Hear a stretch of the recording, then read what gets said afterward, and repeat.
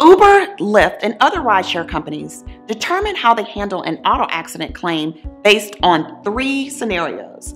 The first scenario is when an accident occurs when an Uber driver's Uber app is on, but he or she doesn't have a passenger in his vehicle. And basically, they're just waiting for a ride request. Under this scenario, Uber generally will not accept liability for the accident, so you'll be forced to file a claim against the Uber driver's personal insurance policy. This can be a problem because some personal insurance policies do not provide coverage for Uber-related accidents. The second scenario is when an accident occurs while an Uber driver is en route to pick up a passenger.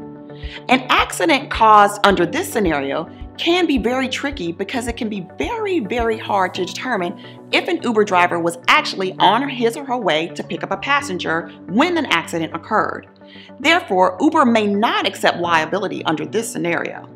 The third scenario is when the Uber driver causes an accident while a passenger is in his or her vehicle. If an accident occurs under this scenario, Uber will generally accept liability for the claim. As you can see, dealing with Uber after an accident can be very tricky. But don't worry, the attorneys at Counsel & Associates have handled numerous claims against Uber, Lyft, and other rideshare companies. So contact us immediately so we can help you too. I'm LaShonda Counsel Rogers with Counsel & Associates.